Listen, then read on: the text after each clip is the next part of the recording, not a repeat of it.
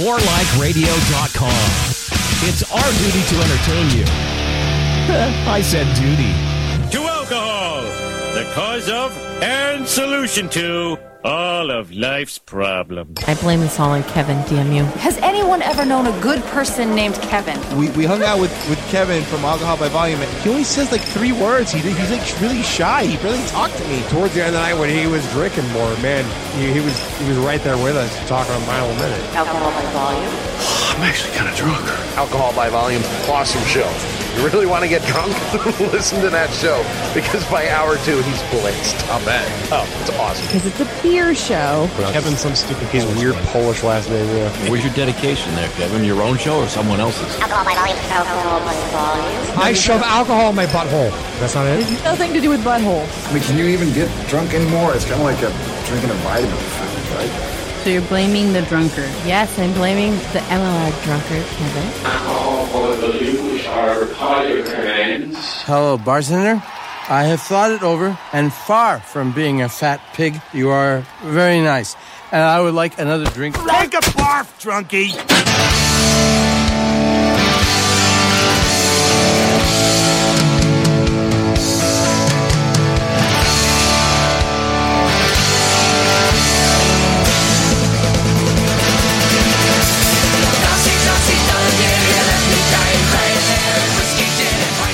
Welcome to Alcohol by Volume, everybody. It is Tuesday, December 3rd, 2013. I am your wonderful, wonderful host, Kevin. If you want to Skype in, the Skype name Alcohol by Volume, or you can call 862-345-7125. That's 862-ALCOHOL. So I'm live this week. Was not live last week. Hopefully you guys enjoyed that blast from the past, the pilot episode of ABV, as it were. Going through and listening to a little bit of it here and there was just completely cringeworthy for me, but hopefully you guys enjoy me throwing myself under the bus, and I'm looking at no technical difficulties tonight, hopefully. I don't see my my levels dropping down randomly at all yet. But the night is still young, and apparently anything can happen with that. Actually, let me look at that and make sure. Properties, levels. Yeah, I don't see it moving anywhere. In fact, let me boost that up a little bit. And there we go. Okay, I think that's better. I think it moved a little bit after last week, and I never really corrected it too much. So anyway, last week, the reason I did not do a live show on Tuesday was because I was in the middle of driving out to Michigan for Thanksgiving. I know some of you were probably traveling as well. Hopefully you kept yourself good company with all the different More Like Radio shows. I know I did that along with some Doctor Who radio dramas. So, Michigan trip recap for me. Well, I'll get to the beer shortly. But let's see, there was the food aspect of it all. Whenever I got to Michigan, we always make it a point to get the food items that I can't get here.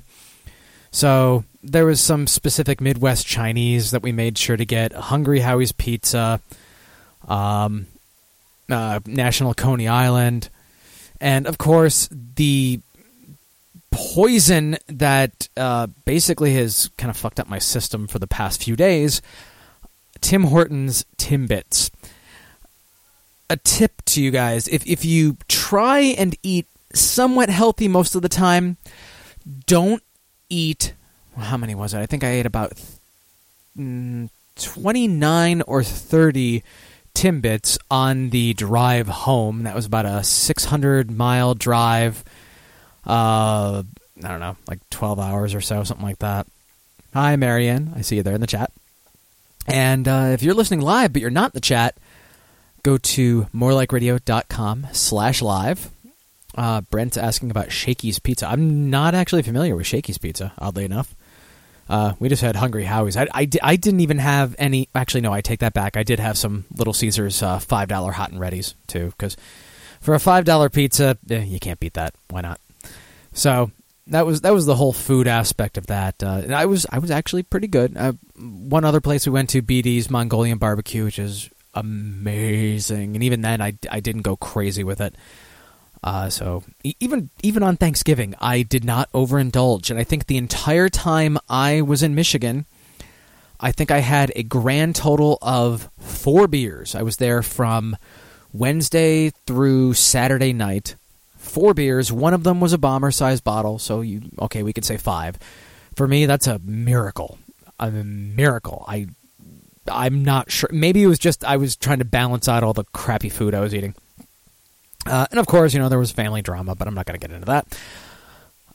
Drive out there was interesting because I drove about the first 200 miles. And for those of you that are familiar with, some of the highways here in the, from the Northeast into the Midwest, we basically take Route 80 all the way from Jersey through Pennsylvania, through Ohio, and then in Ohio you hit 280 up to 75, and then from there it's smooth sailing practically right to my parents' house. So I took the first 250 miles on 80. Everything was okay. I mean, it was a little bit of rain, nothing big. I mean, we were supposed to have that big nor'easter. Then once I stopped driving and decided to sleep so my wife would drive, that was when the winter storm came through, and my wife was driving very, very slowly. I had no idea of any of this because I was dead asleep in the passenger seat. She was driving very slowly, hazard flashers on. Of course, there were assholes on the road that thought they were badass and could just whiz right past her, and some miles down the road she would find them crashed in a ditch, which I find pretty hilarious. In fact, on the ride back, we saw a tanker truck that had apparently flipped over into the ditch. So, for everybody that goes slow in the snow, there are those people that go way too fast, too. Just because you have four-wheel drive and snow tires or whatever doesn't necessarily grant you the right to be an ass. But they ended up in the ditch, so I don't give a shit. And on the way back, I drove I think I drove about the first 300 miles. And then my wife incrementally drove maybe about the next 70 until she had to go to sleep. But the interesting part of the return trip was within the first 50 miles, I had a little encounter with Michigan State's finest police officers. I was driving 86 in a 70 zone, went past a state cop, decided to slow down after that, and by then it was too late. Pulled over, owned up to it, so the cop wrote it down to a 1 to 5 over instead of 16 over. No points or anything, but it was still a $100 ticket that I had to send in today. That was fun. But my fault. So, I mean, of course, now I'll be driving more cautiously for, the next week or two until I get back to my regular speedy ways. I mean, right now, the way they do the tickets there is that you have to put up collateral, I guess, basically to make sure an out-of-stater pays the ticket. There were 3 options. I can't remember what the third one actually was. Second option, there's a reason I'm going backwards here. Second option was pay $100 right then and there, and then that will be deducted from whatever the cost of the ticket is. Mine happened to be $100. First option, because I did not have $100 on me, was you surrender your license to them, and you basically have to use the copy of your ticket as your license. So I am currently without a license, which makes me very glad that I stocked up on beer in Michigan, because on the off chance that I get carded at the liquor store, I would be fucked. So yeah, I got no license right now. I sent in the ticket today, made a copy of it just in case I get pulled over again in the meantime. Hopefully I'll have my ticket back, I don't know, sometime before the end of the year. But let's see what else went on during the week other than beer. I got to watch a couple Red Wings games with my dad. What was it? I think it was against Boston, I think was one of the games. Was that Boston or Ottawa? And the Islanders. I don't know. We won them. They were good games. I was happy to watch them. Actually got to watch them in HD instead of some shitty international stream for a change. But then there was all the beer. Now, there were beers that I bought And then there were beers that I was actually gifted with, courtesy of my friend Nicole. She had been meaning to ship me a bunch of beers, kind of a combination birthday, Christmas present. And since I was going to be in Michigan when she was also in Michigan, she lives there, but she travels a lot for her job. She has a kind of freelance writing gig. We decided meet up at a delicious Michigan diner called Ramshorn. Any locals will be intimately familiar with that. I had a saucy burrito, and it was fantastic. But she gifted me with a bunch of beers. First of all, I'll get into the ones I bought. And I pretty much tried to stick with Michigan beers that I bought. Oh, a Red Sox in the chat there. I see Brent in the chat as well. Welcome, gentlemen. I tried to stick with Michigan beers just because, I'm out in Michigan. And if it's a Michigan beer that I have not seen in Jersey or just can't find otherwise, there was one exception to that, but it was a beer from a brewer that I'm very familiar with, but had not seen this particular brew in Jersey. It was Abita's Vanilla Double Dog, and it was, I guess it's like their Turbo Dog, but vanilla. 22-ounce bomber bottle. Really good. That was actually the first beer I drank there. But I got Bell's Cherry Stout, which I had never had a cherry stout before. I had a bunch of cherry wheat beers, but never cherry stout. That one's fantastic. If you like cherry, seek that one out. I know Bell's is going to be coming. They're going to be shipping their stuff to New York State starting in 2014. So any New York listeners, keep an eye out for that. Another one from Michigan, Saugatuck Neapolitan. Yes, it actually is trying to mimic Neapolitan ice cream. Now, this could have been absolutely disgusting with the blending of flavors, but honestly, you take a sip of this beer. I had my dad try it too, and he concurred with my opinion that you taste this, it hits your tongue, and you go through that gamut of the three flavors. I'm not sure exactly what order they hit in. I actually have a bottle next to me right now that I gotta open up as soon as I'm done with another one of my beers. Amazing. It's a milk stout. If you ever have occasion to find this and you like milk stouts, try this. It's so hard to describe how the flavor works, but it just does. Fantastic. Instantly one of my new favorite milk stouts, and sadly, I'm never going to see it out here. I don't think we get Saugatuck out here in New Jersey, so kind of a little treat for me. After tonight, I'll have 2 bottles left. I'm going to baby those for a while.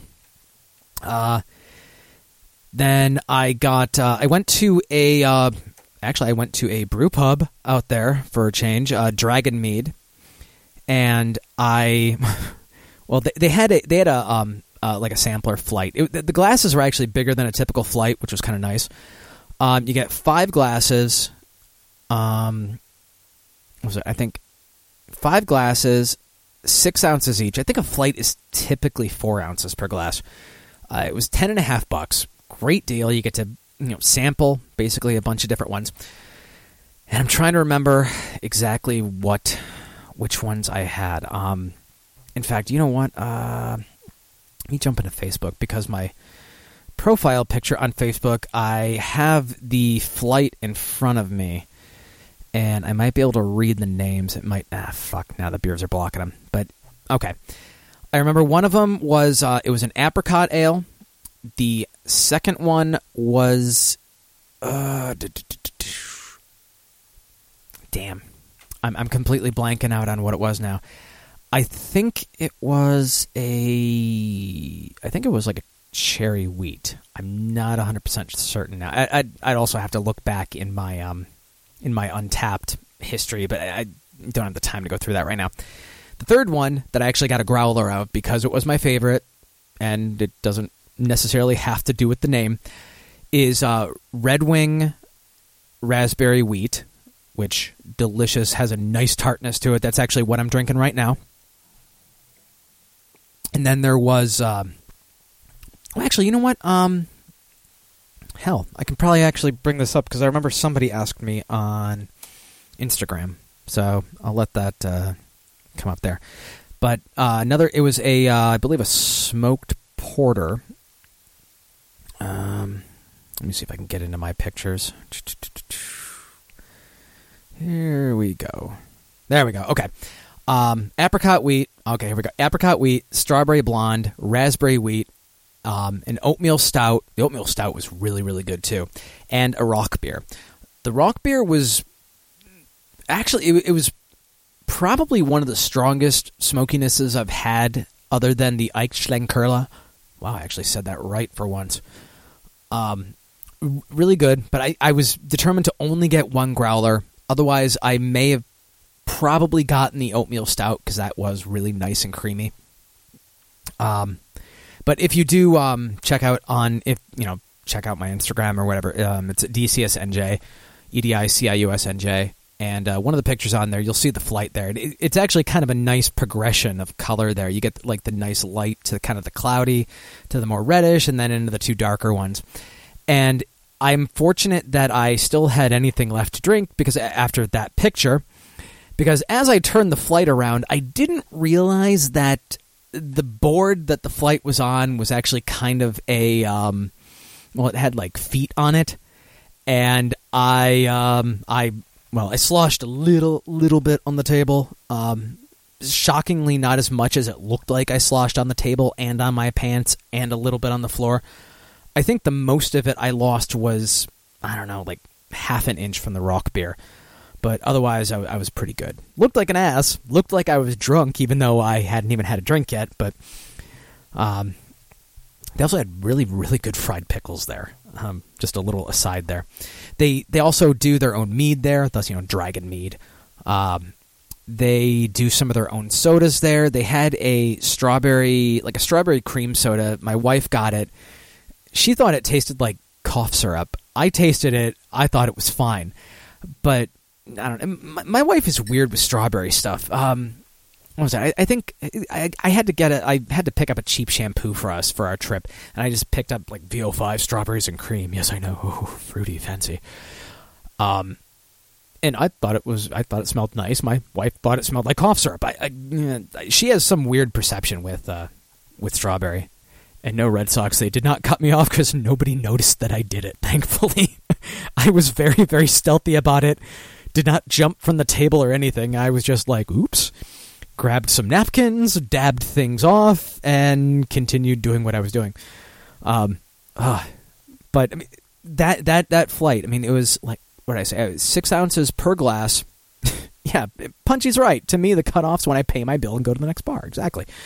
But let's see, it was 6 times 5, 30. So 30 ounces. So you're looking at, more than, almost 2 pints there. For $10.50 of 5 different flavors of beer, I think that's a pretty good deal. I mean, next time I go back to Michigan, whenever the hell that is, they'll have some different flavors in season, and I'll try those. But I was very, very, very happy with the selection they had there. So I got the growler of the raspberry wheat, and actually cracked it open for the first time for the show tonight. And it held up pretty well in the growler. My wife was worried because it didn't seem to have the same kind of like hermetically pressurized, sealed system that the place we go to out here does. But everything seemed to hold pretty good. Take a drink there. Okay. Then, there was one more beer that I bought. This one I found amusing. I mentioned this in a previous show a while back. This is a beer that my wife's grandmother swears by. And, well, I don't know. All I can say is she lives in Florida. And, I mean, Florida is a big beer state, so I don't know why she wouldn't be able to find something better. It was Big Flats 1901. Yes, that is the cheap Walgreens beer. $3.50 for a 6-pack of cans. And it tastes just like it cost, cheap as shit. To be honest, it wasn't as horrible as I was expecting. I mean, honestly, it was really on par with like a PBR or something like that. For $3.50, you can't really, complain too much about that. But that was one, since they sell beer in Walgreens and 7-Eleven and stuff like that out there, I was going to try and hit a Trader Joe's and get their house brand, but there wasn't a Trader Joe's close by enough, especially on the last day. I wasn't going to truck out to Royal Oak or whatever. Punchy has a new stolen gimmick this week. He has good news and bad news. The good news is you're listening to Alcohol by Volume. The bad news is Kevin's liver is taking a pounding. Very nice, Punchy. And I still, when I was out in Michigan, I was still looking for that goddamn trooper for you, and I cannot find it. And I know you're not really drinking right now either, because, healthy Punchy and everything. But, I've been looking for that like crazy for you, and I still can't find the... I don't know. I'll find it eventually. I want to find that new Wells one, too, the sticky toffee pudding or whatever it is. Anyway, the beers I was gifted. These were very interesting. There were actually a couple within here that I've had before. I had a bottle of New Holland Ichabod. That's a pumpkin one. And Arcadia Jaw Jacked, another pumpkin one. I'm almost positive I've had that. But then there's Founders Imperial Stout. I don't believe I've ever seen that out here. Got a few bottles of that. Oh, Brent says there's no more Trooper beer. God damn it. See, I know it was supposed to distribute to the U.S. I thought it was going to distribute to Jersey. I never saw it. I really wanted to surprise Punchy with the bottle. Ugh, damn it. But Founders Imperial Stout, 3 bottles of it, because my friend Nicole just was not into the whole anise flavor of it, which I love that in my stouts. I already had 1 bottle of that. Loved it. Bell's Hop Slam. Now, I take that as being a more hoppy kind of beer, but I'm going to try that because Bell's does good stuff. Coonhen Dark Heathen.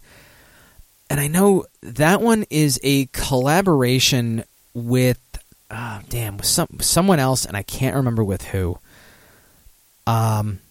It might have actually been Dragon's Mead. I'm not sure. Or wait, Dragon Mead, not Dragon's Mead. Sorry.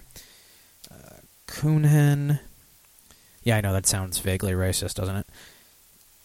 Dark Heathen. Let me just take a real quick look here. Beer Advocate. What do they say? Blah blah blah blah blah. Well, it's a triple bock. It doesn't say anything on here. But I know it is a collaboration with someone else. I just can't remember who. It's on the bottle, though. Okay, so there was that. New Holland Four Witches. I believe that's a black saison. Jolly Pumpkin Madrugada Obscura. I can't even remember what the hell that was, but I like Jolly Pumpkin stuff, so that one I'm probably going to love. Bell's Black Note Stout. Another stout. Going to love that. New Glarus Coffee Stout. I don't get any New Glarus out here, and I always hear great things about them. And I love a coffee stout, so why not? Arcadia Imperial Stout. Dark Horse 4 Smoked Stout. Love smoked beers. Great Lakes Christmas Ale. I'm not sure if I've seen that out here, but I know I've never had it before. But then I got 1 bottle of something that is one of my personal white whales. And I know it's not that big a deal. It's not like Pliny the Elder or Hetty Topper or anything like that. But it's got 100 score on Beer Advocate. I've wanted to try it ever since I really started to get into beer. And when I saw this bottle in the box, words do not express how happy I was. This is one of those bottles that I am going to have to find the absolute perfect time to drink it. I want my palate cleansed beforehand. I want nothing disturbing me. Maybe on a weekend when my wife and kid are out of the house. Founders KBS. Yes, it is a bottle of their Kentucky Breakfast Stout. I am so looking forward to trying that. And that's one that is going to end up on the ABV beer tasting list. For those of you that are not familiar with it, I know Brent made a couple additions there. tinyurl.com/ABV beer tasting. Open spreadsheet. Add your beers on there. I got to add some of these on there as I have them. And I know Marianne added something there recently. I believe it was Lagunitas Brown Sugar. And it honestly doesn't surprise me. The comment she made on there, how she was expecting it to be sweeter from a beer called Brown Sugar, and that it was more hoppy than sweet. But Lagunitas seems to be like that. I think I've had their coffee stout, and that wasn't hoppy, but that was about it. So yeah, those were all the beers. My fridge is packed pretty good right now, especially since I'm still cutting down a little bit, not drinking ridiculous amounts. I mean, I weighed myself in on the Monday before Thanksgiving, and somehow I had knocked down another 5 pounds over the previous week. So I'm down to 165. I don't know how the hell that happened. Of course, this past week I probably screwed up something with that. Even though I did go for those 4-mile runs on Thursday and Friday, and those were actually quite a bit of fun. On Thursday, it was snowing that morning, and these were trail runs with a lot of leaves and down trees, so it was kind of treacherous, but fun as hell. My time sucked. I mean, my second day was the same track, but my time the second day was like 9 minutes less than the previous day, which is kind of nice. So some more holiday fun. Since we're just getting out of Thanksgiving, we'll be going into Christmas or Hanukkah or Kwanzaa or winter solstice or whatever the hell you celebrate.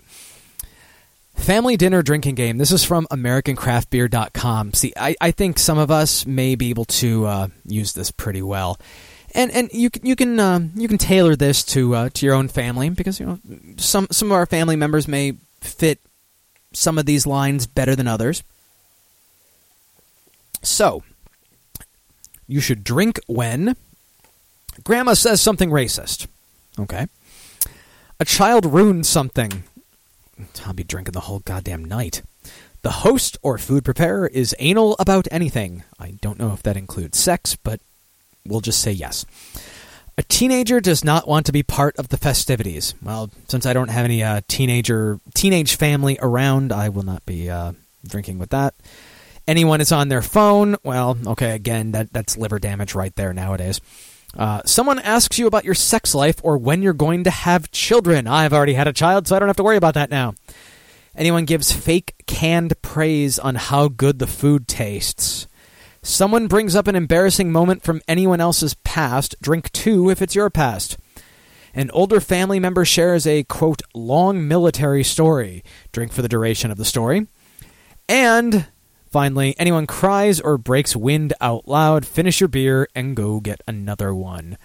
Let's see. I'd probably drink that one, drink that one, drink that one, drink that one. Yeah, I would have alcohol poisoning by the end of the dinner.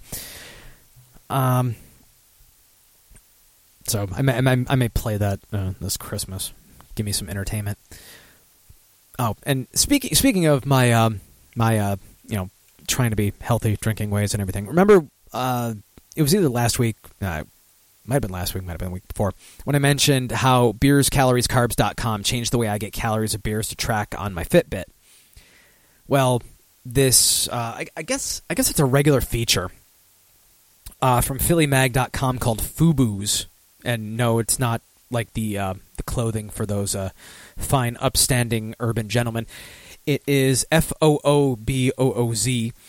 They put together a calculator for the beers that I can't find on Beers, Calories, Carbs. It calculates based on alcohol by volume. So it's kind of like what I was doing before, so it's still very approximate, but it does the math for me, so I don't really have to tax my brain too much, which, as we all know, might be difficult. So if you're interested in that, just look up FUBUs on PhillyMag.com, and you'll find it. It's Craft Beer Calorie Calculator.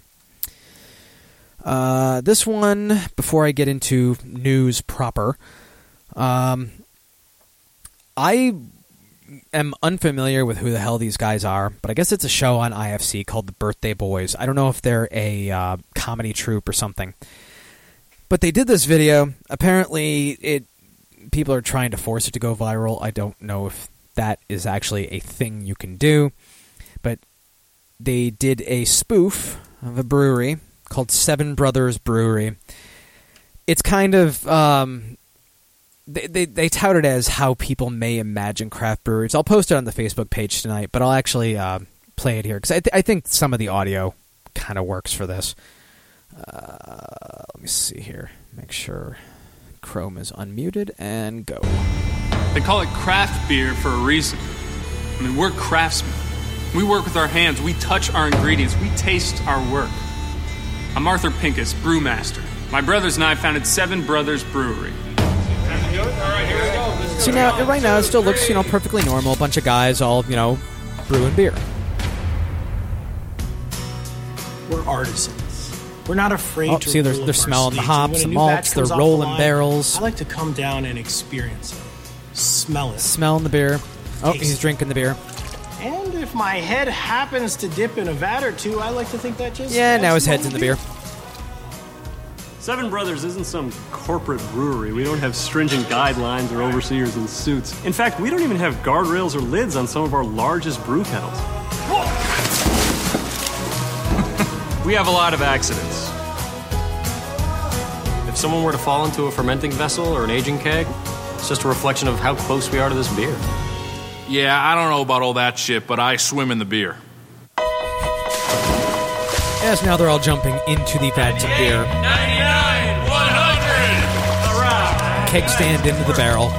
And naked man-ass showering in beer.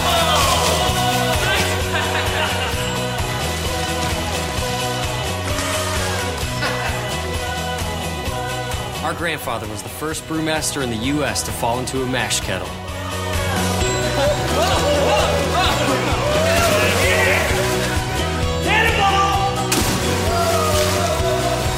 And basically, a lot of jumping into and possibly drowning in beer vats. Frankly, we don't know any other way, and we think you can taste the difference. Ready, guys? And now they're doing synchronized swimming/diving into the beer. Makes me wonder if they actually potentially used beer for this, which is frightening. Brewery. Come on in. And to close the commercial, or spoof commercial, there's a Band-Aid in the bottom of the beer glass. I'll post that on the Facebook group later. I thought it was entertaining. I don't know who these guys are, but they got a whole series of videos. IFC has their stuff up on YouTube. So, if anybody knows who the Birthday Boys are, let me know. Actually, before I do this, let me grab another beer. So, from the New York Times, this is Runners Who Love Beer. I can't remember. I think I got this from... I found it myself, but I believe Marianne also submitted this one to me, too. The blog is actually, for a change, pretty well written on its own, so I'll kind of read bits from it, interject with my own take on, what's going on here. Again, for the New York Times Health and Science section. In a dark corner of the 2nd Street Brew House in South Philadelphia, where the food menus are laminated in the chalkboard draft list lit by white Christmas lights, David April stood on a bar stool and called for attention. After thanking the 70 or so runners for joining him that night, he lifted a full pint over his head and gave a hearty yell to the professor. Mr. April's co-founder of the Fishtown Beer Runners, won a long line of clubs that celebrate the joys of running and beer drinking. Now, I know I've mentioned beer runs and running and drinking before. I'm a runner, so this is kind of relevant to me. Like I said, I was running over the Thanksgiving break. I have never been in a beer run, although I am not opposed to doing it. For those that don't know, technically called a beer mile. For those that don't know what it is, it's a mile run, and I believe you drink one beer at the start, one beer at the quarter mile, one beer at half mile. Actually, you know what? I may be wrong. I'm sorry. You start one beer at quarter mile, one beer at half mile, one beer at 3/4, and then one beer at the end, I believe. And yeah, they even mentioned that here in the blog. Let's see. Another beer club, the Hash House Harriers, started by British soldiers stationed in Malaysia in 1938, and the Beer Milers. 4 beers and 4 laps on the track. And this I did not know. Vomit and you're penalized. And I hear that actually happens a lot more frequently than you might think with the beer mile. And you can't, with the beer miles, typically you cannot have any crappy, well, not really crappy, watered down beer. I think they have a minimum alcohol level. I want to say like 4.5%. So you're not getting any like really, really light beer to kind of skimp out of that and trick your way through it. Let's see. Dan Castillo. That's where the professor comes in. Manuel J. Castillo, professor of medical physiology at the University of Granada School of Medicine in Spain, who has studied the effects of beer on athletic performance. He's not a runner, but a skier and a tennis player.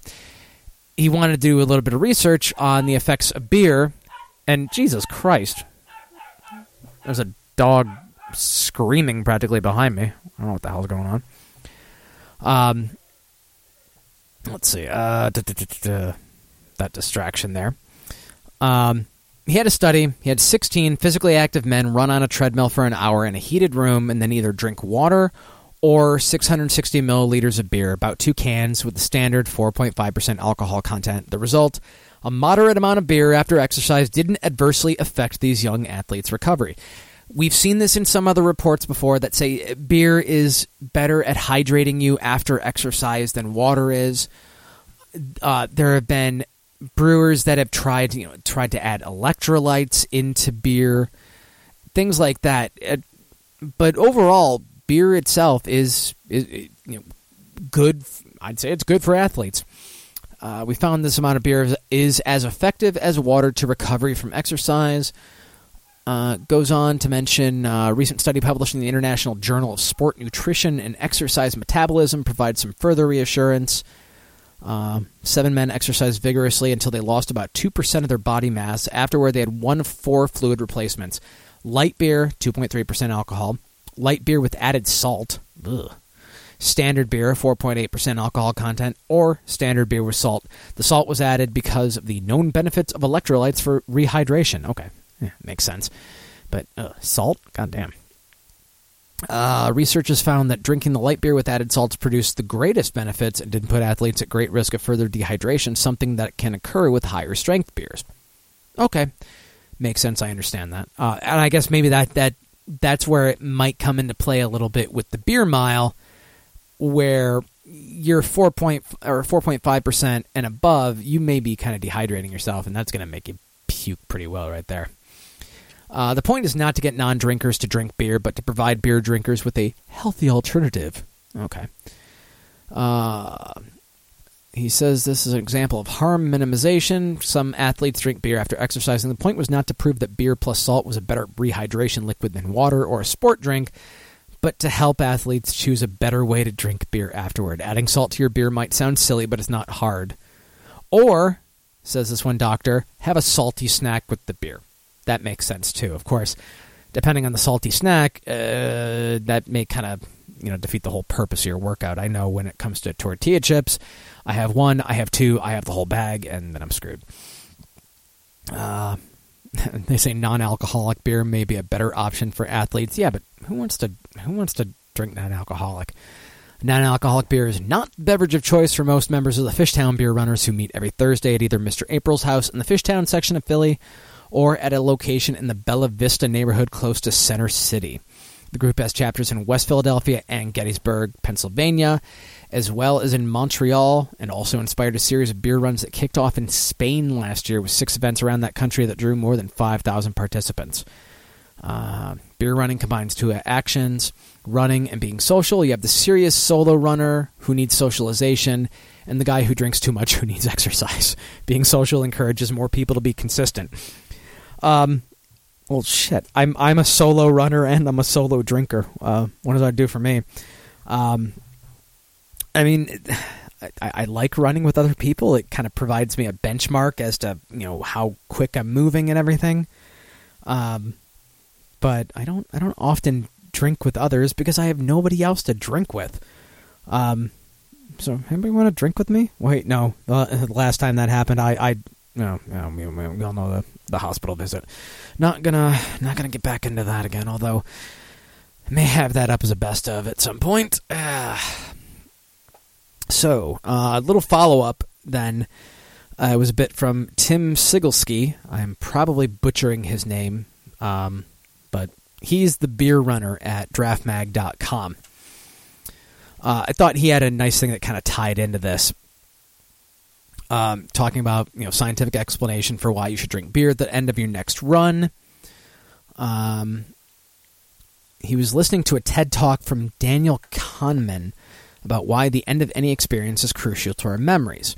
We remember through stories we create for ourselves. The ending of each story strongly influences its overall feeling and meaning. This holds true for both positive and negative experiences. Then this guy went on to use colonoscopies and vacations as examples. Colonoscopies feel less painful if they don't end during the most acutely painful portion. Okay. Conversely, the memory of a fun vacation can be ruined if the last day is marred by an unpleasant experience. So the beer runner here ties that into drinking beer after running.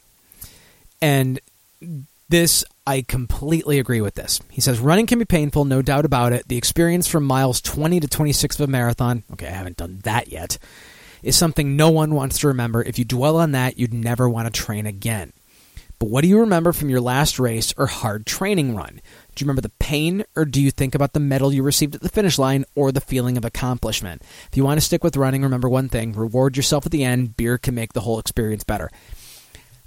And completely right on that. When I run, a lot of the times I got to drag myself out there to do it. Most mornings, I honestly I'm not excited about getting out there to run. I've mentioned before how, a lot of the times I'll run so I can, make sure, I can eat, whatever I want later in the day. But after a run, I do have that sense of accomplishment. If I had a beer waiting for me at the end, I'd feel even better. But considering that I run during my work day, that may potentially be frowned upon, although during the summer there was that period when I did have some cans of Purple Haze in my car, and I'd indulge in one of those after the run, allegedly. I could be completely lying about that. Nobody will ever know. Let's see what else I got here. You know what? This will lead me into break. Let me crack open my Neapolitan here. Oh, goddamn! It even smells good. Oh, seriously, that is one of the best milk stouts I've ever had. So good. And even the label, just, I don't know. Check it out. If you can find Neapolitan milk stout in your area, try it. Now, a little pricey. Comes in a 4-pack, and I think it was like $10.99. My dad was with me when I picked it up, and he's like, $11.99 for 4 beers? I'll spend $11.99 on like 24 beers. I'm like, yeah, I know, but you buy Milwaukee's Best, Dad. But, drinking after 40. Why hangovers hit harder. I know there aren't, I don't know. I don't know the demographics of my listeners, probably on the lower end of the age scale. But I thought this was interesting because I'm about, like 5.5 years away from 40. So I have this to look forward to. Yay! This is from the Wall Street Journal. From the article, about 52% of people aged 45 to 60 are regular drinkers, regular in quotes, meaning they had at least 12 drinks in the previous year. According to the Centers for Disease Control and Prevention's 2011 National Health Interview Survey. And when I initially read that, 12 drinks in a year, if that's a regular drinker, what does that make me? Oh, right, an alcoholic, yeah. Come on, I have 12 drinks in a, well, realistically, I can say 12 drinks in a month. It's not 12 drinks in a week anymore. I'm getting better.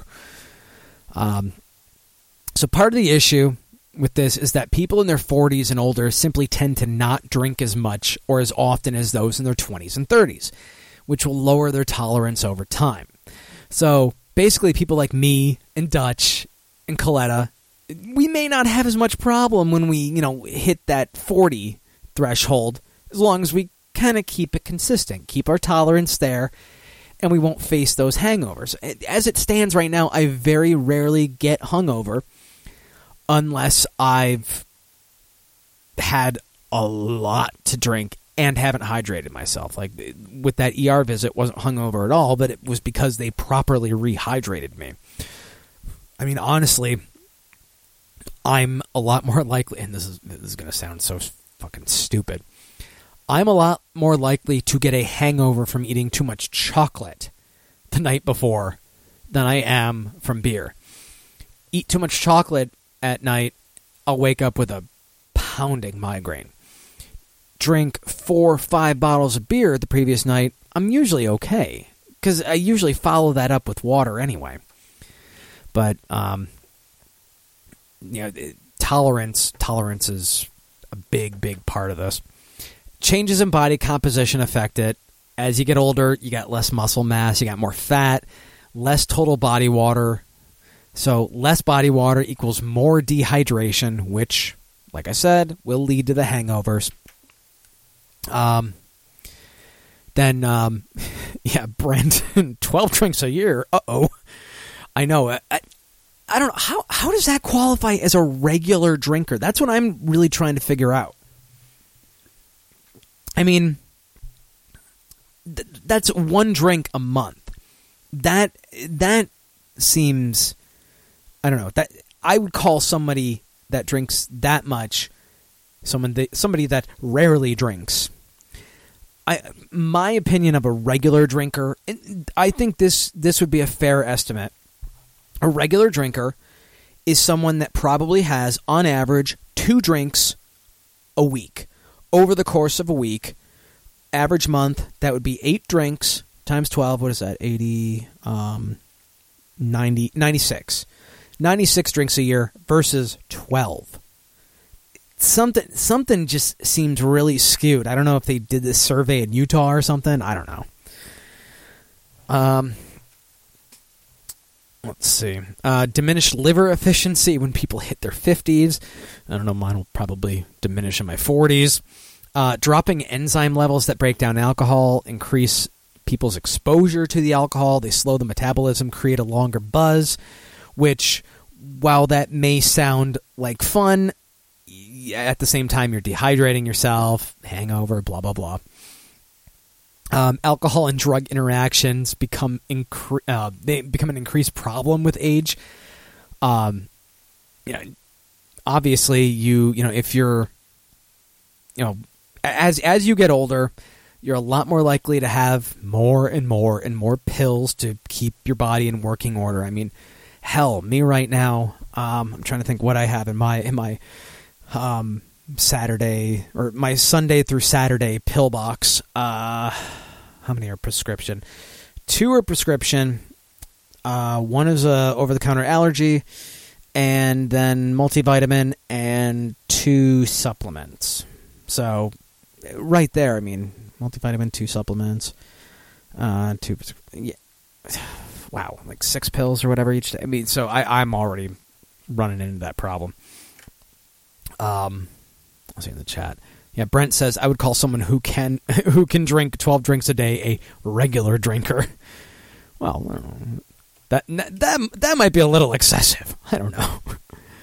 But, I mean, seriously, like, that... I mean, and even they're saying 52% of people aged 45 to 64 are regular drinkers. Even at that age range, well, okay, it does say at least 12 drinks in the previous year, but still, I would say at least 48 drinks in the previous year. That would, I gotta stop harping on that. I don't know, for some reason that part of the study bugs me. I know they had, let's see, in this article, they had some examples of the problems with the drug interactions. Let's see. Alcohol and many medications are metabolized by the same enzymes in the liver, which can enhance the effects of alcohol or medications. I know this firsthand with Xanax. I don't take it regularly, but if I have a drink with a Xanax, it could be a Bud Light that I'm drinking with that Xanax, and it's going to amplify the Xanax a million times. Heartburn drugs like Zantac interfere with the metabolism of alcohol, thus raising blood alcohol levels. Acetaminophen, Tylenol, poses another problem because combined with alcohol, it can damage the liver. This is why I only take ibuprofen. Mixing alcohol with blood thinners like Coumadin, I think I'm pronouncing that right, can be particularly dangerous, causing bleeding. People on Coumadin shouldn't really drink at all, says Dr. Oslin, whoever Dr. Oslin is. Probably somebody from earlier in this article. And taking taking alcohol with some pain medications and benzodiazepines, anti-anxiety drugs, Xanax, can make you, quote, more prone to sedation. Yes, if I have a drink with Xanax, it will knock me the fuck out. More prone to cardiovascular risk. Oh dear. And more prone to overdose. If I have a adult beverage and a Xanax, I'm taking one Xanax, because even without a drink, 2 Xanax knocks me the fuck out also. So I wouldn't want 2 Xanax and a drink. I'm not that stupid. I'm stupid, but I'm not that stupid. That's what I said, Marianne. I said that Coumadin was a blood thinner. I was reading from the article there. I just didn't know if I was pronouncing it right. People with certain medical conditions should also be cautious with alcohol. Doctors say long-term alcohol use can raise blood pressure, and alcohol tends to irritate the stomach. And see, that's kind of funny, because I know I get a physical every year. My blood pressure is spot on, which is amazing. Cholesterol is good and everything. I'm in the best shape of my life, shockingly. I don't know how the hell I managed that. I'm in better shape than I was when I was probably 20. And I mean, I used to get ulcers, stomach ulcers, when I was like 16. Not anymore. I think the alcohol probably, it doesn't irritate my stomach. It mellows me out. Doctors generally become concerned when people drink more than a moderate amount of alcohol. So a moderate amount that they say here, that is defined as up to 2 drinks per day for men and up to 1 drink per day for women. So, honestly, I could make the joke and say, I'm not moderate, crap. But average it out for me. I'm probably within that moderate level. I know, all the jokes, haha, I'm drunk all the time, haha. But, I mean, I'm trying to remember if I even had a beer yesterday. I take it back. It was my kid's birthday. I had 2 beers. I had the Founders Imperial Stout, and then I had one of those, one of the Walgreens beers. So, having 3 beers today. Probably not going to drink tomorrow. May not drink Thursday. Friday, I got a Red Wings Devils game I'm going to, and I'll be damned if I'm paying, Prudential Center prices for beer out there unless they have something really good craft on tap. So, I mean, 2 drinks a day, average. I can be moderate. I'm not more than moderate. There are some days perhaps I am, but guess I'm getting too serious here. Getting my serious voice. Marianne typed it as I was saying it. In your 50s and 60s, the brain becomes more sensitive to alcohol. It also impacts sleep at that age, which I'm not looking forward to that because sometimes I use a drink to help me sleep better. I am terribly against sleep aids because I have a feeling I would become hugely dependent on that. Back when I was, I think I was probably 17 or 18, I had a brief addiction to caffeine pills. I wish I had that clip from Saved by the Bell. But I was working. I was going to school and I was working 2 jobs, so I was basically getting 2 hours of sleep a day. I was at school for about 5 hours, working my video post-production job for maybe about 4 hours, and then there was like an 8-hour shift at Sam's Club overnights. So I was taking the caffeine pills to stay awake there, or I was taking, 5-minute cat naps behind, fronted stock on a pallet where nobody would find me. But it's the opposite end of the spectrum, but it's why I won't touch sleeping pills whatsoever. I'd be worried that I'd do something really stupid with those. And I know, let's see, they have a little infographic kind of thing on here that I'll end with before I hit into break. And where the hell? Oh,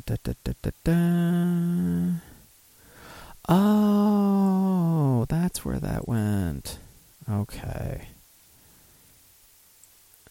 Sorry, I was looking for my I had my break queued up, but it was not in the right folder because I don't know what I'm doing. Apparently, I'm a professional. I really am. Okay. Booze Clues. Haha. It's like Blues Clues. Haha. The facts behind common assumptions about drinking. So the myth is that older men can drink as much as younger men. False. Among other reasons, aging lowers the level of an enzyme that breaks down alcohol. Mentioned that from the article. This I found, I didn't realize this was even a myth, because I wouldn't do this. Painkiller is a safe way to prevent a hangover. No, taking acetaminophen like Tylenol along with alcohol can damage the liver. I mean, you can take the ibuprofen the morning of the hangover. May not do much, but... myth, people who rarely drink don't suffer hangovers as much as as when they do imbibe. Nope, body's less accustomed to tolerating alcohol. Myth, a big meal keeps you from getting drunk. Now, I will admit, I thought this was true. Especially, you say, I'm got this big burger here. The bun's going to help me soak up all the alcohol later, all the carbs and everything. They say it's partially false. While eating does help, most of the alcohol is metabolized in the liver, obviously, not the stomach. And I figure we got some people in the station that I don't know about this myth. A few extra pounds equals higher tolerance. Now I know I don't know how this works with other narcotics, as we found with Hammy that one night. But it's partially false. As people age, they lose muscle and gain fat. Since alcohol isn't distributed in fat, this leads to higher blood alcohol levels. So after the break, I guess I had that up there twice. After the break, a few things. I have a shitload of upcoming beer releases that will carry me through pretty well. This one from clevescene.com. We have something that may, hopefully, I could only hope, dethrone the cronut, even though you're not really hearing about the cronuts anymore. That seemed to be a really quick passing fad. I had a cronut, or the equivalent out here. There's a cupcake chain called Crumbs, and they had a crumb nut. It was okay. I didn't see all the big deal about it. It was okay, but it didn't really speak to me as much as I thought it would. Thankfully, so I didn't get addicted to it. Got this one from Marianne from Huffington Post. Couples' drinking habits may predict likelihood of divorce, study says.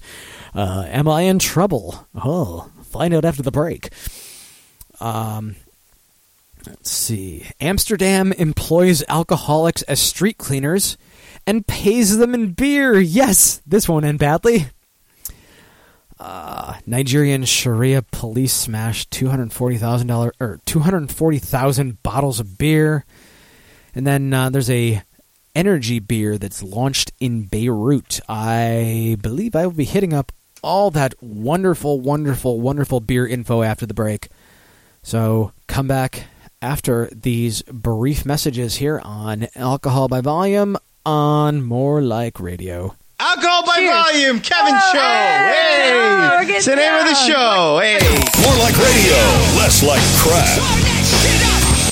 Listen to Unsigned Hype every Tuesday night, 8 p.m. Eastern, 5 Pacific on morelikeradio.com. It's hosted by Sir Darkside, a.k.a. @DarksideRules on Twitter. Check out the show for dope interviews, exclusive releases from artists such as Brother Ali, Mally, Kelly Mays, Lex Leosis, MOA, and Aesop Rock. It doesn't get better than this. Every Tuesday night on morelikeradio.com. It's the Unsigned Hype. Unsigned Hype, frontline, aeronauts flurry, zero dark 30, zero friends, minotaur, fugly, stepchild, evoke lunch, jumped over plunging necklines, up beside tongue-tied, hungry enzymes, devolved in a Mothman, munching textiles. Wednesday night at 11 p.m., tune into More Like Radio for 2 hours of wrestling talk on Mark Out Radio. with Dark Fox and Friends. Fistful of assholes! Excuse me? Fistful of assholes? Really? You want me to say that? Just do the bit. All right, you're such a diva now that you have your own show, with guest host Punchy, Greenway, and whoever else shows up on Skype, or in Fox's creepy basement studio. The smell of cum and beer doesn't make it creepy. Maybe not, but the fleshlight does. Listen, I have a healthy sexual appetite. Thank you very much. What are the anal beads for? Can you just do the bit? Ugh, fine. Jesus, and you wonder why people get Marianne to do the audio bits. Markout Radio live every Wednesday night from 11 p.m. Eastern on More Like Radio. This is it, the apocalypse. Hey, are you absolute garbage? Let me guess, an alcoholic, a drug addict? When was the last time you were even out of your house? Well, why don't you join us for The Red Show? We're all about personal betterment and self-esteem. I want to do, maybe like City Meets the Swamp, something. I hope it ends up with the fucking city getting eaten by a goddamn alligator. Ambassadors of peace, at any income level. That's what we do here. We're all about olive branches. No, you're a fucking white trash asshole. You're about Olive fucking Garden, okay? One thing we don't forget is how important our fans are. Is there anything more you want to say about any of these cocksuckers that are listening? No, I don't think so. Okay. And we recognize the struggles and hardships of our friends. We don't give a fuck. I hope you relapsed. Burn in hell, bull. Oh, my God. What are you I meant I love you, bro. Get better. So come join us live Wednesday nights and experience functional substance abuse on The Red Show. Only on More Like Radio. You're doing some things with Enya, correct? I hope you end your life. Now get off the microphone while I talk to my pal. Hey, you. Yes, you guessed 10,542,000. Change your username. And while you're in the More Like Radio live page, listening to fine quality programming, notice the banner ad just slightly above the chat room? It's a link to something you want in Amazon. Click it. It's probably reminding you to order something you need from Amazon.com. Don't leave MLR and type the URL like a sucker. Just click the link and it'll open in a new window. This way you can buy your shit and continue listening to the show. Now, change your username. It's right there on the right, stupid. Do you like video games? Are you a little antisocial? Well, listen to Antisocial Gamer Radio. Tuesdays from 3 to 5 on morelikeradio.com. Are you a fan of comics? What about obscure movies and TV shows? Well then, you are in luck because every Friday, Nerd Hour is here to talk about those completely and utterly awesome things. So join Punchy, Ariel, and now Cornax as we talk the things that people claim prevent you from getting laid, but are amazeballs anyway. The Nerd Hour, every Friday night from 11 p.m. till 1 a.m. only on More Like Radio. Spoon! Recently on the Conti and Kenny Show. Thing froze up. Are you kidding? And I'm watching. They also put on the thing that Honey Boo Boo's. Like the whole computer just froze up. Oh, really? Too much shit on here. That's basically what she said. She's like, "Hey, Marquise, what's going on? I'm coming back for round 2." And the guy was like, he basically was like, you need to be quiet, and then asked her for her ID. And her ID was in her car. So he told her she was banned from the mall for not having an ID. It's like, really, dude? Like, what are you talking about? Oh, the Adobe plugin has crashed. Holy crap. Everything just went right in the toilet. Holy shit. I gotta... That's the Flight 800 of Adobe players. I gotta do the... the Flight 800 of the Adobe players. The Conti and Kenny Show. Talking bollocks for fuck knows how many years. Join Marianne and Kitty on Daytime Divas, where Marianne's milkshake brings all the creepers to the yard, and they're like, it's better than yours. Damn right, it's better than yours. I could teach you, but I have to charge. Daytime Divas, Thursdays at 8 a.m. on morelikeradio.com. High Society Radio is now part of morelikeradio.com. Who's all part of the More Like Radio cavalcade of stars? Who are you joining there? Oh, well, Hippo Juice, they're the soul behind More Like Radio. And we're jumping on there. High Society Radio, that is. What other kind of shows are over there, though? Oh, there's plenty. There's just a roster that's ridiculous. There's 360 on 420. Mm-hmm. There's a Gentleman Show. There's Ain't Social Gamer Radio. There's the Red Show. There's Daytime Divas. Okay, so you're not out there by yourself in the cold anymore. No. You're fucking with a family. Yeah, a real family. A family of gangsters. Take the edge off. morelikeradio.com. It's like rap music you can understand. Damn, it feels good to be a gangster.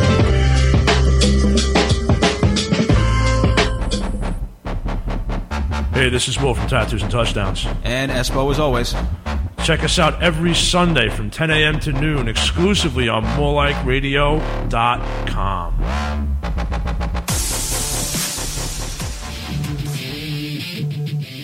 If you're ready for pro wrestling like it's never been seen before, pro wrestling meant for an adult audience, and pro wrestling where nobody says brother or tells you can't see them, check out Combat Zone Wrestling, the most innovative, high-flying, hard-hitting, ultra-violent promotion on the planet today. Combat Zone Wrestling. Visit us at www.czwrestling.com. The Elvis and Alfred Show, Thursdays, morelikeradio.com, 5 to 7. I'm Elvis Cage. I'm Alfred. I'm Jameson, and on the phone... It's Bill. I'm phoning it in. Oh, he's phoning it in. Coming to you live from the Halfpenny Pub in Sayville. That's right, punk rock music, independent music, and all the rest of the things that we speak about. Crazy party stuff. Here on morelikeradio.com. And ElvisandAlfred.com, 24/7. Yarr! The Elvis and Alfred Show. Hi, this is Marianne from Lust and Love. Recently, we decided the show needed more dicks, so we found the manliest man we knew to fill the spot, Dark Fox. I know this is weird, but my boyfriend broke up with me because my dick is too short. He praised me about my skills and all, but this is a really good reason for a breakup? Because it's really hurting me until now. I can't seem to forget all the memories we had together. I know this can't be the reason, or maybe has he met another guy? I really cannot get over him because once he told me, I love your dick, whilst he was stroking it. That's the reason I will never let go. Lust and Love, now gayer than ever. And that's saying a lot considering we used to have Hammy on the show. Join us Monday nights at 10 p.m. Eastern on morelikeradio.com.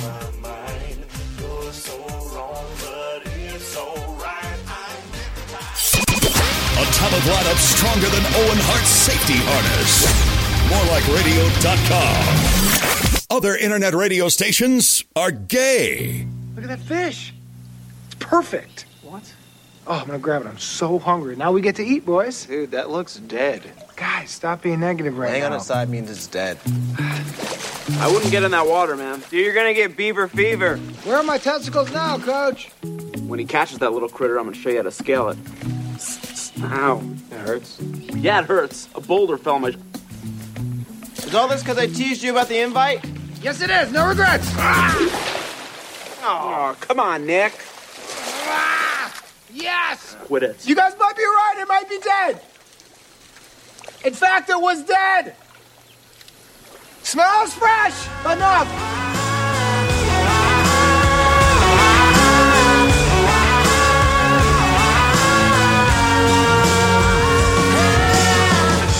Welcome to hour number 2 of Alcohol by Volume here on More Like Radio. If you want to Skype in, Alcohol by Volume, all one word, or call 862-345-7125, 862-ALCOHOL. There was something I was going to mention coming back from break, and I completely forgot what the hell it was. And that's the drinking. Yeah, brain becoming more sensitive to alcohol only at 34, not even 50s and 60s for me. Jesus. In the chat, and this isn't what I was getting into, but I remember this. In the chat, Brent mentioned some of the craft beers listed at the Prudential Center, where I will be seeing the Red Wings take on the Devils on Friday. In fact, let me open that back up again. And let me take those. It's so weird. I don't know why it copies weird symbols into the URL. But it was actually pretty good. A guide to beer at the Prudential Center. For the most part, it's, big beer. Budweiser, Miller, Coors dominating there. Bud Light Golden Wheat, which actually I would try because I don't think I've ever had that before. Who knows, it might actually be halfway decent. Landshark Lager, which I'm not a big fan of Landshark. Michelob Amber Bock, They got Blue Moon. Blue Moon's okay. In terms of imports, Newcastle, Hoegaarden, Czechvar, Amstel Light, Heineken, Stella, Beck's, Bass, and really only a couple craft beers. Let's see, limited to 2 offerings from the Craft Brewers Alliance. You have Widmer, Hefeweizen, and Red Hook Longhammer IPA. Obviously, the latter of that I'm not going to be touching because no IPAs for me. I'm actually kind of impressed that they have. It's an Anheuser-Busch one, but it's the one of the gluten-free ones, Red Bridge. I've had that before. It's not bad for a sorghum-based beer. Not great, but if I had celiac, it would do in a pinch. The guy also mentions in this article, for beer geeks, room for improvement at the Prudential Center, but you got to play to the taste of the fans. Apparently they got Molson Canadian on draft near section 133. So there's something right about having Molson Canadian at a hockey game. So if I am going to have a drink at the game, I will probably be picking up a Molson. And Punchy in the chat says, fuck the Devils. Well, yeah, I'm wearing my Red Wings shit that night. I'm wearing my this year's Winter Classic jersey. I got a Datsuk jersey. Well, from China. I got it for like $30. It looks legit enough. My wife will probably wear my old Winter Classic jersey. It's a Zetterberg, again from China, about $30. Sorry. And I actually got my kid is going to be the only one with like a legit jersey. How do you figure that one? I got him a Franzen jersey. I mean, it's not the embroidered and all that. It's screen printed, but still, it's legit. Got him a Franzen jersey a couple months back, so that will be a fun time. It'll be his first hockey game. He just turned 2 yesterday, and I swear I was watching. I guess that was last night or the night before. I was watching the Wings against Ottawa, and I wasn't even. Normally, when the Wings score, I will hoot and holler and raise my arms and everything. But I actually wasn't reacting like that. My kid saw the Wings score and then raised his hands by himself. The kid's a born hockey fan. Obviously my kid. Punchy says when he gets the free money, he's going to be getting a replica Justin Smith jersey. He knows it's football, but we're talking jerseys. And dude, like if you can, I'm trying to remember the site that I got my not quite legitimate Red Wings jerseys off of, but I know they had football jerseys there too. And dude, you could save a lot of money. And honestly, to me, I mean, I don't know how they are with the football jerseys, but if you're interested, I'll find that site for you because it's pretty worth it. You can really stock up on stuff. I mean, I think I only have 3 legitimate hockey jerseys, and come on, this is part of this. This is the stuff part of the show in the logo, and hockey goes with beer. But I think I used to have a lot of Red Wings jerseys, and I sold a lot of them off. And Punchy says he's gotten the not quite legit jerseys in the past. The problem with the NFL ones is the stitching always comes out. Okay, you know what? I don't blame you for not going that way then. Because with mine, I have the legit ones I have a Shanahan Rangers jersey. I have a... laugh at me for this all you want. Andreas Lilia Red Wings jersey. There's a whole story behind that. I got a Chris Osgood Red Wings jersey. I got a Chris Osgood Islanders jersey. Yes, I have an Islanders jersey and a Rangers jersey. And I do want a Devils jersey. Just I was going to get Parise, and then he freaking left. So I don't know. I might get a Henrique jersey at some point, or a Bruner jersey if he sticks around. What are the other? Do I have any other legit? Oh yeah, I have a legit Ovechkin one too. Then the not quite legit ones I have Winter Classic Datsuk for this year, Old Winter Classic Zetterberg, Miller from Buffalo, and I think that might be it for those. So if anybody's interested in the site that I got some of my stuff from, hit me up on Twitter at EDICAUS, or if you want to hit the show Twitter at MLR_alcohol. Or if you just want to, email me because it, you're feel like using email, and Kevin at morelikeradio.com. So let me get back into the stories and everything here. From clevescene.com. It's a potential competitor to the Cronut. Now, why am I talking about a competitor to the Cronut? This is a beer show. Come on. Well, there is something called Brewnuts. And, damn. Punchy just mentioned a movie that I don't know. And I can't even pronounce it. Perrault Le Faux. Damn. Because he says his night is going to go like this. Work out in a few minutes, then watch Perrault Le Faux. And, my movie knowledge is failing me. Sorry, Punchy. But, anyway, out of Cleveland here. Craft beer-based donuts from Cleveland called Brewnuts. Wait, in your defense about mentioning Cronuts, you did just talk about jerseys. Okay, yeah, fair enough. Yeah, Cronuts, I could be completely off topic with it and nobody really noticed, but we are talking beer here. I am actually talking beer. The craft beer-based donuts from Cleveland. Brewnuts. It's Cleveland's newest culinary startup. And I hope I am not butchering these names because they may be listening tonight. Shelly Fasulko, I think I'm getting that right, and John Pippin. They bake them fresh and to order in their home kitchen and in the warehouse district. And I believe they have another kitchen that they do it from too. They use local ingredients, including local craft brews. Out of the 6 current varieties that they have going right now, 4 of them are made with local craft beer. So that's pretty impressive right there. Keep it local. I know one that I saw that I think it was a beer they were using for tasting. I don't know if they necessarily used it in a donut or a Brewnuts. Was the Wells Banana Bread beer. I could see that working very, very well. Some examples of the donuts that they've offered, or the Brewnuts, however you want to term it here. Pumpkin ale donut with white chocolate cardamom glaze. Excuse me for a moment. Maple bacon bourbon ale donut. Oh, God.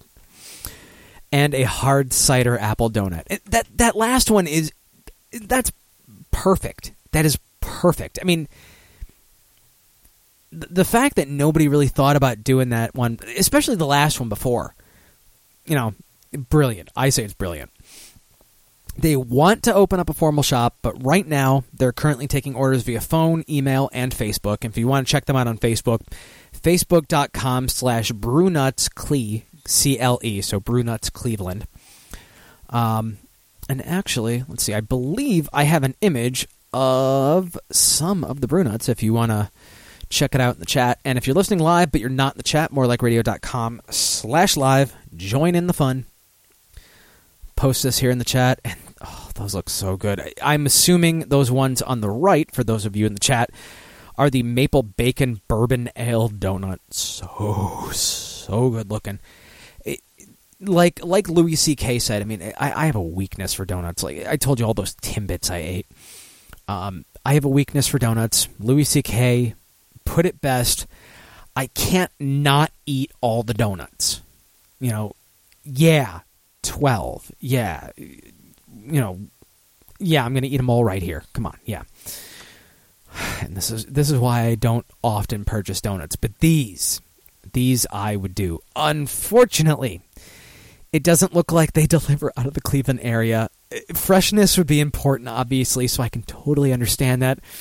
But I'm bummed that I can't test these things. I mean, I would even take a stale brew nut, and I would not necessarily even factor that in. I would say, it would probably still be fantastic stale. I mean, come on. I mean, Dunkin' Donuts is supposedly making them right around the corner for me, and those end up stale, almost immediately. So I mean, these look fantastic right off the bat there. Oh, I love a donut. I love a donut. And when you add beer into the mix, I would love a brew nut. And I'm actually, like I mentioned, that Shelly and John may be listening to the show tonight. So if they are, hi Shelly, hi John. I'm currently going to be working out the logistics, hopefully to have Shelly and or John on the show within the next few weeks, because I would like to talk brew nuts, kind of just, general shooting the shit kind of questions.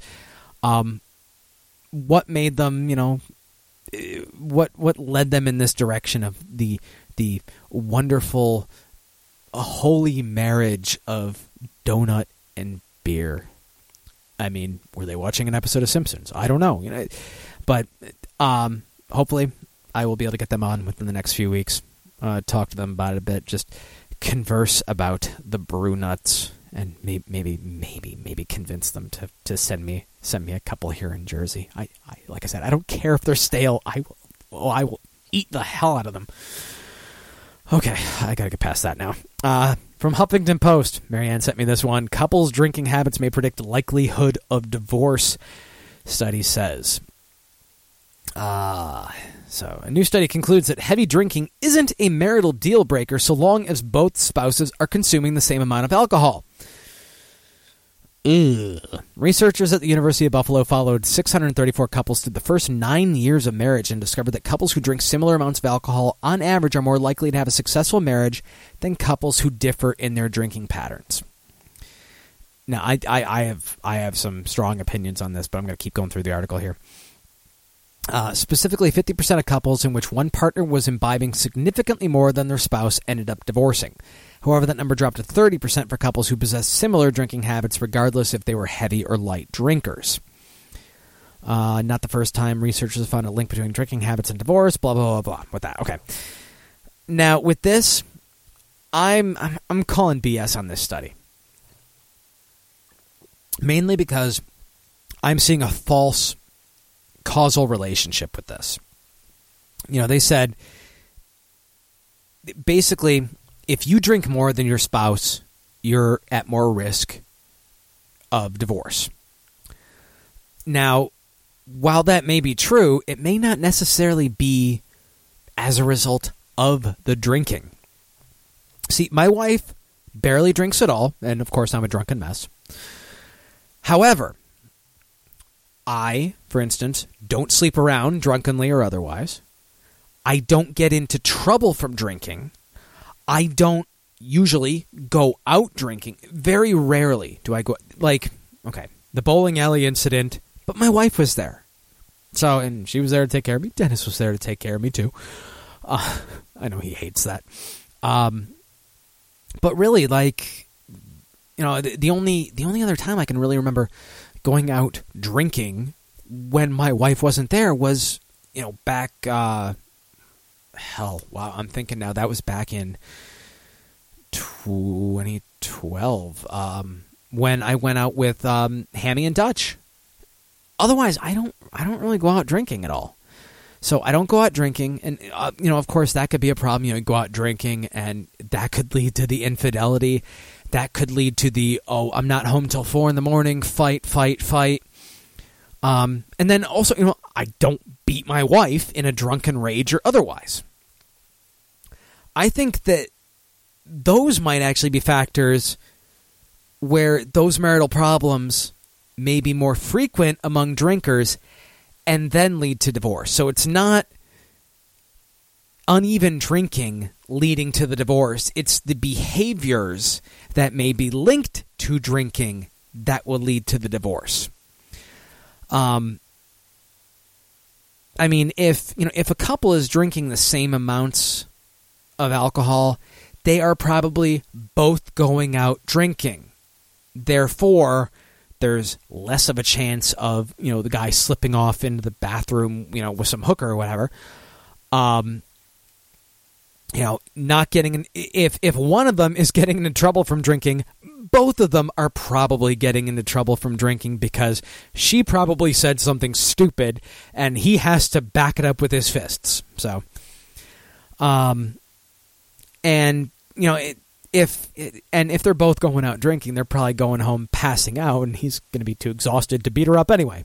I know I'm not making light of that. Sorry. But seriously, though, I think this is just one of those studies that's trying to make more out of it, or maybe I'm just being overly defensive because I drink significantly more than my wife ever does. I mean, my wife has maybe one drink a month, and that might even be overselling it a bit.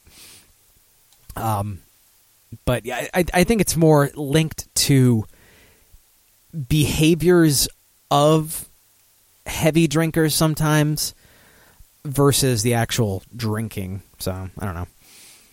Just my thought there. Picked this one up yesterday. I was out of town. I did not have a lot of time to do show prep, so I was happy to, pick up what I could here. This is from the Independent UK. We could also call this If P-Rock or Dutch Ever Need a Job News.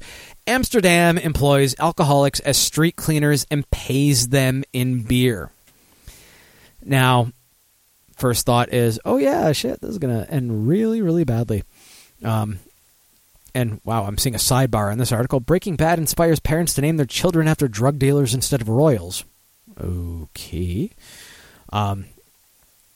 Anyway, this project, it was organized by the Rainbow Foundation charity, paid for by Dutch state subsidies and donations. See, perfect for Dutch, because it's Dutch.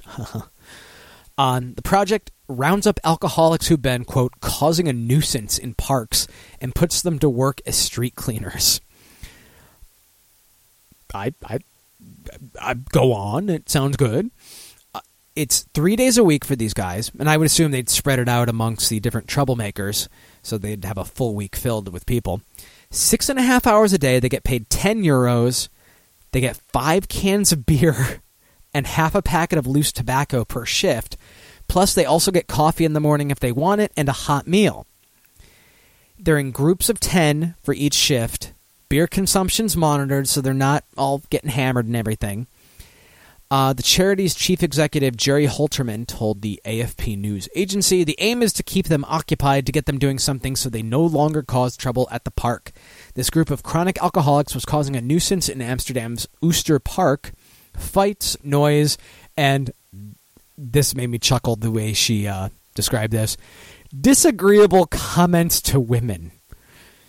Also known as, "Hey, show me your tits!" Or something like that.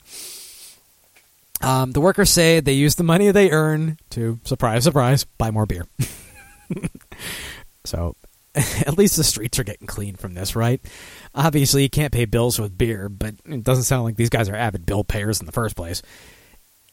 And if they're cleaning the streets and it's keeping them out of trouble for at least 3 days, and over the course of the week, you get a bunch of these guys doing this, shit, why not? I know in the U.S. it would never fly, paying them with beer. Amsterdam is obviously a bit more liberal in that respect. It's good that it's at least partially donation covered and not all state subsidies, which may as well mean that Dutch taxes would pay for these guys' alcoholism. So you got to appreciate the donation aspect of it. A few quotes from the article. One alcoholic named Frank told an AFP reporter, "I think I can speak for the group and say that if they didn't give us beers, then we wouldn't come." And yeah, I mean, they're getting 5 beers per shift. So I mean, they work 3 days. They're getting 15 beers. Although for an alcoholic, that's not a lot, I guess. But also €10. They're getting fed. They're getting tobacco, which if they smoke, good for them. We need alcohol to function. That's the disadvantage of chronic alcoholism. Well, that's one of the many disadvantages. But Frank said the added structure to the alcoholics' lives is, quote, good for us, but he was under no illusions as to whether or not the scheme would serve to wean the workers off drink. Of course, we drink in a more structured way, but I don't think that we drink less. When we leave here, we go to the supermarket and transform the 10 euros we earned into beers. So, let's see. On the 4 days his group is not working, Frank added, nothing seems to have changed. When the supermarket opens at 8 a.m., we're the first there so we can get some drinks. Okay, so the 4 days they're not working, they're still being a nuisance, but 3 days, cleaner streets, why not? Otherwise, they're out there all 7 days of the week, stirring up shit. So, why not? Why not? And what the hell? Sun will flip upside down within weeks, says NASA. Is that a bad thing? I don't know. I gotta stop looking at these sidebar articles. Let's see. What else I got here? Nigeria Sharia police smashed 240,000 bottles of beer. Another wonderful example of religion ruining everything. This is from Yahoo News. Police enforcing Islamic law in Nigeria's city of Kano, I don't know, publicly destroyed. They publicly did it. What dicks? Some 240,000 bottles of beer on Wednesday, the latest move in a wider crackdown on behavior deemed immoral in the area. Ooh. Scary. I don't know. Just these fucking morality police bug me. I know it's Sharia law, blah, blah, respect all religions, blah, blah. When you start turning this shit into law, that's when I start having a problem with it. Let people do what they want with religion, but anyway. The banned booze have been confiscated from trucks coming into the city in recent weeks, said officials from the Hizbah, the patrol tasked with enforcing the strict Islamic law known as Sharia. Kano's Hizbah chief, Aminu Darwaw, not going to work here anymore, said at the bottle-breaking ceremony he had the ardent hope this will bring an end to the consumption of such prohibited substances. Well, okay, you may have put a dent into it, but fuckers want to drink. Come on. A large bulldozer smashed the bottles to shouts of Allahu Akbar from supporters outside the Hizbah headquarters in Kano, the largest city in Nigeria's mainly Muslim north. Kegs containing more than 8,000 liters of a local alcoholic brew called Burukutu and 320,000 cigarettes were also destroyed. Let me guess. Did they burn the cigarettes? And then cloud kind of wafted into a bunch of people that were suddenly died from nicotine poisoning. Now this was my favorite quote of the article from the Hizbah chief Aminu Dawliya, whatever his fucking name is. We hope this measure will help restore the tarnished image. Well, actually, wait. I bet Dennis would want me to do an impression, and we'll see, it's Nigeria. So, we hope this measure will help restore the tarnished image of Kano. I don't know. That would seem more Indian, but whatever. I know Dennis loves my impressions anyway. So, we hope this measure will help restore the tarnished image of Kano. Yeah, because that's the problem, tarnishing the images of places under Sharia law. That beer and cigarettes. Oh no. Yeah, that's your problem. I'm not gonna get into, all of Islam is beheading people, blah blah blah blah blah. I acknowledge that there are people that aren't dicks in every religion. Come on. But why does religion have to keep sticking its nose negatively in beer these days? Remember a couple weeks ago when I mentioned that one Australia was it an Australian beer or a New Zealand beer where I think they had an image of Vishnu or something on the label, and these Hindu groups got all pissed off, despite the fact that beer was not going to be distributed outside. It was a small batch distribution that wasn't even going to be distributed outside of the general area. So a lot of these Hindu groups, probably none of these Hindu groups would have even seen it. I'm trying to think of any other particular. I mean, I'm surprised there are not more. I'm going to rag on Christianity. It's the thing to do. But I'm surprised there aren't more Christian groups that have ragged on certain kind of beers, Devil Dancer and stuff like that. But, it's coming. It's coming. Ultimately, when it comes to beer, be like the Belgian Trappist beers. Be like the monks and just ride that wave of malted hops. Almost sound like a Sam Adams commercial right there. But I mean, come on. Keep religion out of beer unless you're making it. And if you're making it, make it good like those Trappist beers. Damn it. Marianne says she can't stop staring at the donuts in the chat.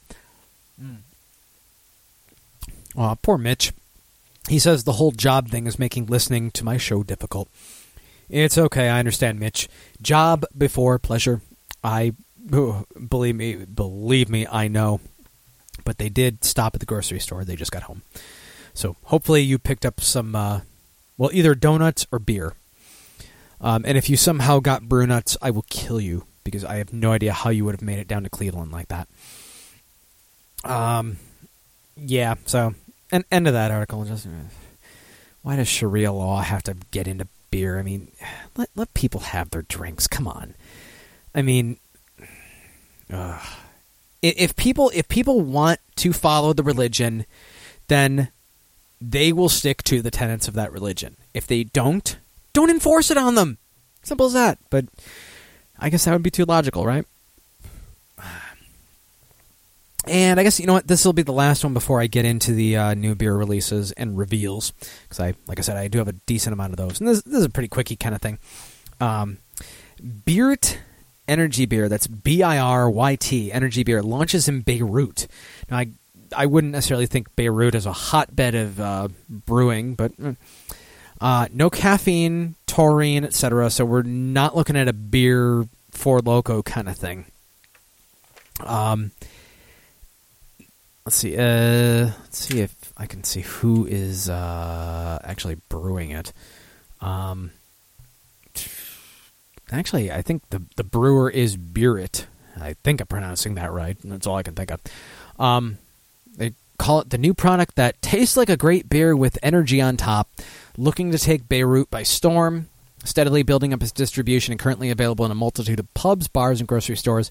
The brand is positioning itself as an alternative to the beer and energy drink products that are saturating the market. No caffeine, taurine, like I said, colorants, fat, or cholesterol.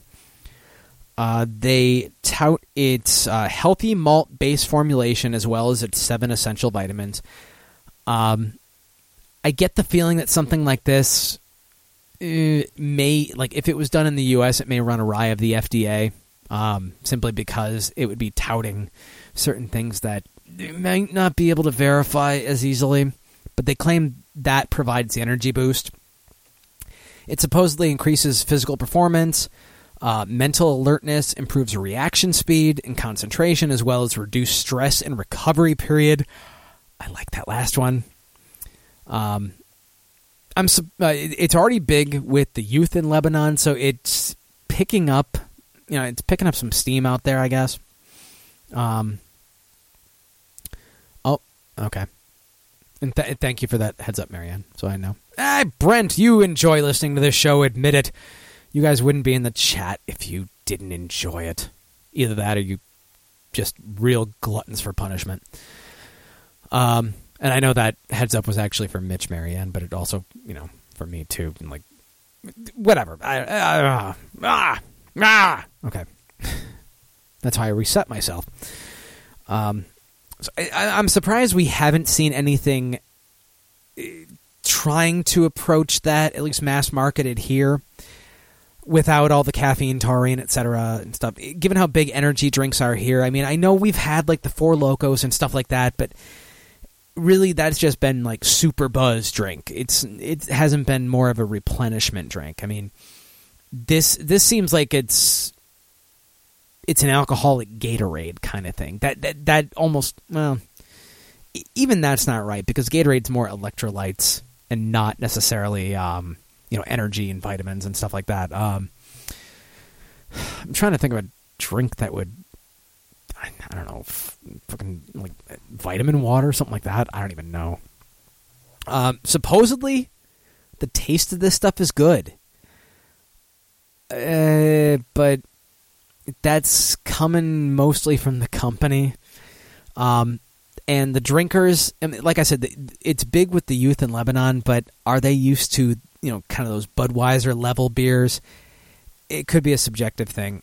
If I saw something like that pop up here, I'd try it for shits and giggles. I mean, I've tried I've tried a multitude of the gluten-free beers. For the most part, I'll try anything once, unless it's an IPA. Just that's me. That's me. But for the most part, I'll try anything once. When it comes to beer, I know Dennis could easily take that out of context, and it was completely clean for him to do so. But yeah. I don't see anything like that happening here, though, because I see too many limitations on claims of what it does and everything, and people would blame them marketing to teenagers and shit like that. I don't know. I would see problems with it, but you never know. Things could change. Okay. So since we are hitting the home stretch of the show, new beer releases and reveals for the week. First one I got here. This is actually a brand that I did see in Michigan, but I didn't pick up any of it because I don't believe there was anything that really jumped out at me. But this is Clown Shoe's Hammer of the Holy. Cool label. Like I said, I saw some Clown Shoe stuff. I don't remember. I know I saw a couple like IPAs or something like that. It is a smoked imperial stout, 11% alcohol by volume. It's going to be in the 22-ounce bomber size bottles. It's actually a rum barrel-aged version of their Vampire Slayer Smoked Imperial Stout, aged for 5 months, and it is supposed to be hitting shelves now. So, keep an eye out for that. If you have Clown Shoes distribute to your area, which I do not have it distribute out here, sadly. I don't know, because I always see new stuff from them popping up on all the beer sites that I troll. And I don't know. I don't know if we're ever going to get distribution out here. It's a shame, too, because Jersey is really up and coming when it comes to like new breweries popping up. So I would hope more distribution would start to make its way out here to compete. Might be a good idea.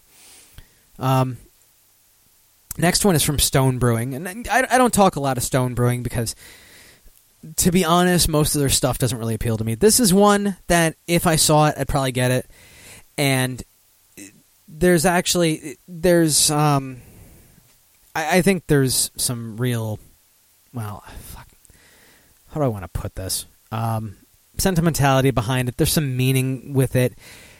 There's a good cause behind this. I think that's kind of what I was getting at. I'll post the image in the chat here. This is Matt's Burning Rosids. This is actually a tribute to Matt Courtwright, who, if you remember, earlier this year, he died in an accident at Stone Brewing. Let's see, on Beer Street Journal, they posted a kind of like a little memorial eulogy that Stone posted about him. I'll just read a little bit of it. Life is extraordinarily precious, joyous, and fragile. At Stone, we were recently reminded of this when we lost our dear friend and co-worker, Matt Courtwright. We felt there was no better way to share with the world what an extraordinary person he was than by brewing this beer he created. Rather than a somber memento, please think of this as a celebration of Matt. We do. We can't contemplate it any other way. Matt was by no means a shrinking violet. Quite the contrary. He was exuberant, courageous, outwardly positive, and the type of stalwart friend everybody who knew him was happy to have him in their corner. Matt's smile and voluminous laugh were infectious mainstays around the brewery. He was larger than life in every day, and he was without a doubt an incredible brewer. Everyone at Stone recognized Matt's prowess and passion for brewing. He loved to explore what-ifs and why-nots. To wit, he crafted the beer you hold in your hands, which he conceived with Stone friend and colleague Brian Bishop. Burning Rosids is a Belgian-style saison incorporating a unique ingredient, cherry wood smoked malt. The name references the rosid plant family from which cherry trees hail.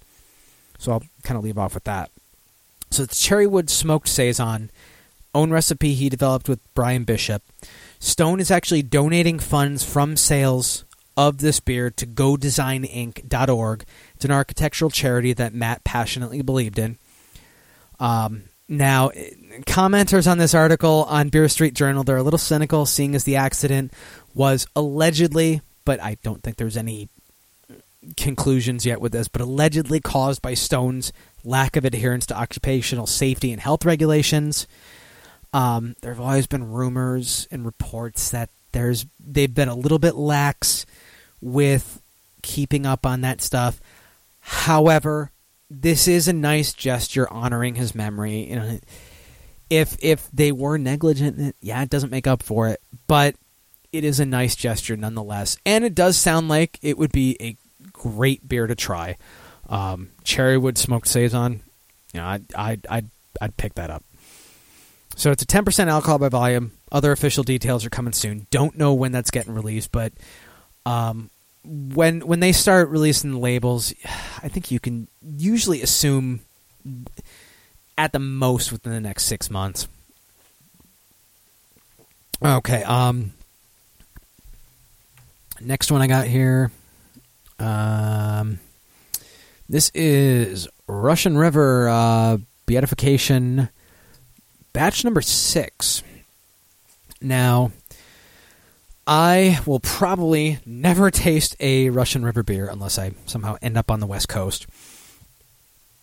So for those of you lucky enough to be in the vicinity of Russian River, this one is a 100% spontaneously fermented barrel-aged sour. You guys know how I like my sours. If anyone wants to try and get me a bottle of this, I would love you forever. It's releasing on Saturday, December 14th as a brew pub only release, also available on draft. 5.65% alcohol by volume. It's going to be in 25.4 ounce bottles. Limit of 12 bottles per person. So if you're not in the vicinity of Russian River, you're not going to find this. Like I said, this is batch number 6. I mean, they do this repeatedly. This one, if you're in the chat, you'll see on the label it says barrel aged 8 months so far. So, with love, whenever I see the beer trade subreddit, everybody's always wanting Russian River, and frankly, I don't have anything out here that's good to trade for that. So I don't know. And, speaking of beer trade, I know Flat Earth Brewing, some of the beers that Mitch sent me, I actually saw some stuff from Flat Earth when I was in Michigan. I was surprised to see it there. None of the stuff that Mitch gave me, and actually none of the stuff that I saw there in this one liquor store, and actually, little aside, I'll get into it in a second here. Nothing that really interested me, but this one liquor store, for anybody in the Michigan area, it's at Metro Parkway and Groesbeck. Parkway Liquors, I believe it's called. Amazing selection. That's where I got my Neapolitan and my Bell's Cherry Stout. And the setup of the place, like the beer is stacked so freaking high on these shelves. And the setup of the place for the spirits and hard liquor, it's like library shelves. It's all behind the counter, but they have one of those rolling ladders that rolls along the shelves, and they got to climb up, get the stuff, come down. It's a really neat looking building. If you're in that area and you've never been there, check it out. Parkway Liquors at Metro Parkway, 16 Mile, whatever you want to call it, and Groesbeck. Right on the corner. I think it's right next to Dairy Queen. So check that out. Really, really cool place. I was happy to see that. Got a few more here. Shorts Brewing out of Michigan. Evil Urges. Gotta love the label on this one. This label would actually fit in the Kill Marie with Cuteness Facebook page. Post this in the chat here. It is a Belgian dark strong ale brewed with amber candy sugar. Beyond that, I did not really find much other information about it, but the label is fantastic on it. It's just it's a sad looking cat with a couple devils whispering into its ears, and it's got those big doe eyes on it. A few more here. Hansen, if you remember They did that Hops beer, where they're looking to expand past that. Distribution from Hops is across Oklahoma right now. It's also at select retailers in Illinois, Kansas, and soon Michigan. I didn't, wish it had been out there already, and I would have grabbed some. They want to expand with an IPA and a Marzen. I respect what they're doing. They say they're paying homage to other craft beers they've enjoyed.